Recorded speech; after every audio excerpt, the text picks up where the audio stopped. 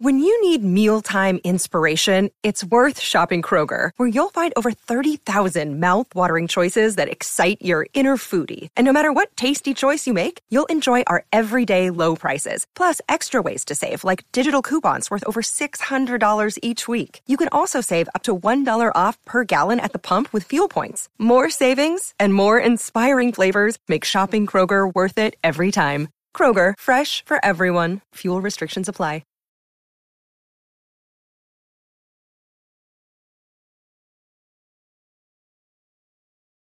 Hello, everybody, and welcome back to the Space News Pod, a daily podcast about space, science, and tech. My name is Will Walden. I'm your host, and on today's episode, we're going to be talking about the red planet of Mars.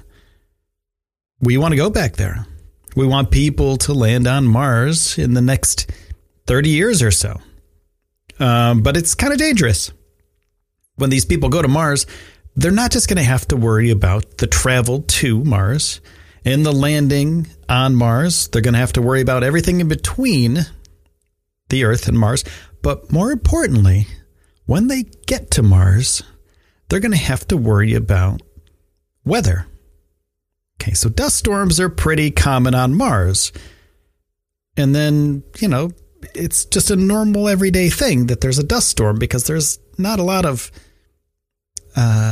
stuff in the way, so to speak. Here on Earth, we have trees, we have cacti, we have all sorts of stuff that gets in the way of the wind before it breaks out into a crazy dust storm. And, sometimes dust storms do happen on our planet, but every decade or so, something unpredictable happens on Mars, according to NASA. And they say that a series of runaway storms breaks out, which cover the entire planet in dust storms. Last year, a fleet of NASA spacecraft looked at the life cycle of the 2018 global dust storm that ended the Great and Amazing Opportunity rover's mission.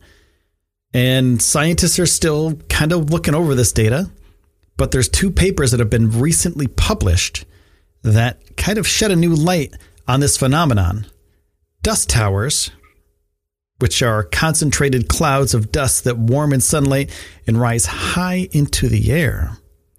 So it's kind of like just a bunch of dust, right? And concentrated dust clouds that are huge, and they're huge. So scientists think that these dust towers are made of dust-trapped water vapor, and they may be riding up the dust like an elevator to space, where solar radiation breaks apart their molecules, and this might help explain how Mars water disappeared over billions of years. And these dust towers, they're massive, and then you're churning dusty clouds that are denser and climb much higher than normal dust in the Martian atmosphere. And they also occur under normal conditions, but during these huge dust storms that cover the whole planet, it's a big deal. The towers appear to form in greater numbers during the global storms. And one of these towers starts at the planet's surface as an area of rapidly lifted dust about as wide as the state of Rhode Island. So the state of Rhode Island isn't huge, but a tower that's, the size of Rhode Island sounds kind of crazy. The storm, the size of Rhode Island, it's a pretty big storm. And by the time the tower reaches a height of 50 miles up, and this is, it's data that they collected during the 2018 global dust storm. It may be as wide as Nevada by that time. 50 miles tall and as big as Nevada.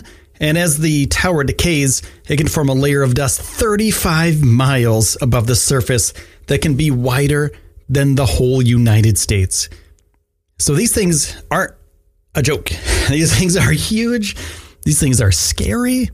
Could you imagine if you're just hanging out on Mars, doing your normal Mars stuff, maybe, planting some potatoes in your pod, and then all of a sudden you hear an alert.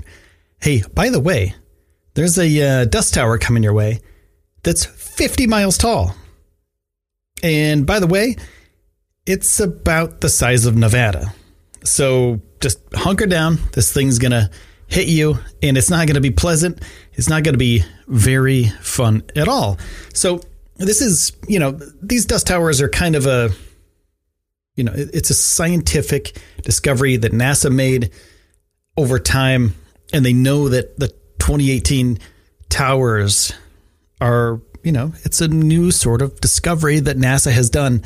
And from here, they can do a lot more research. They can do a lot more studies to figure out what actually happened to the past of Mars. How did Mars lose all of its water?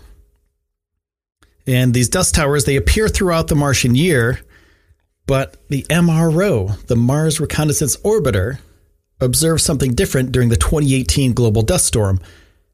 And a NASA representative said normally the dust would fall down in a day or so, but during a global storm, dust towers are renewed continuously for weeks.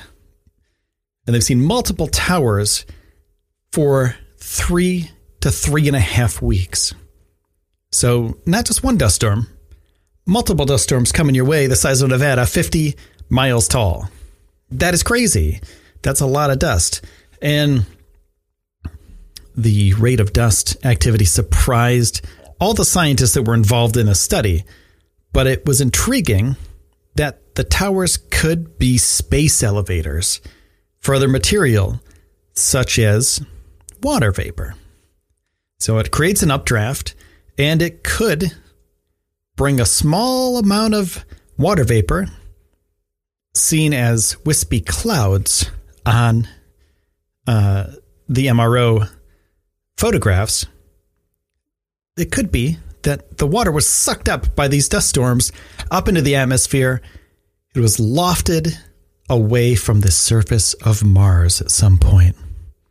So we're kind of getting some geological background here of what may have possibly happened to surface water on Mars. Pretty cool stuff. So if you want any more information about that, you can go to nasa.gov. They have all sorts of information about Mars, all sorts of information about the Mars Reconnaissance Orbiter, all sorts of information about geology and what happened to possibly destroy all the water on Mars and take it away from the planet's surface. And you can also check out my YouTube channel. You can go to youtube.com/Space News Pod for more information, all sorts of cool videos. We have about 6,000 to 7,000 subscribers right now, and we're working on getting to 10,000. That's my goal. We're getting there. We're getting there. We're getting there. Thank you so much for everybody who's done that, who's subbed to the channel. You're amazing. And I want to say thank you for taking the time out of your day today to spend it here with me on the Space News Pod. My name is Will Walden, and I will see you soon.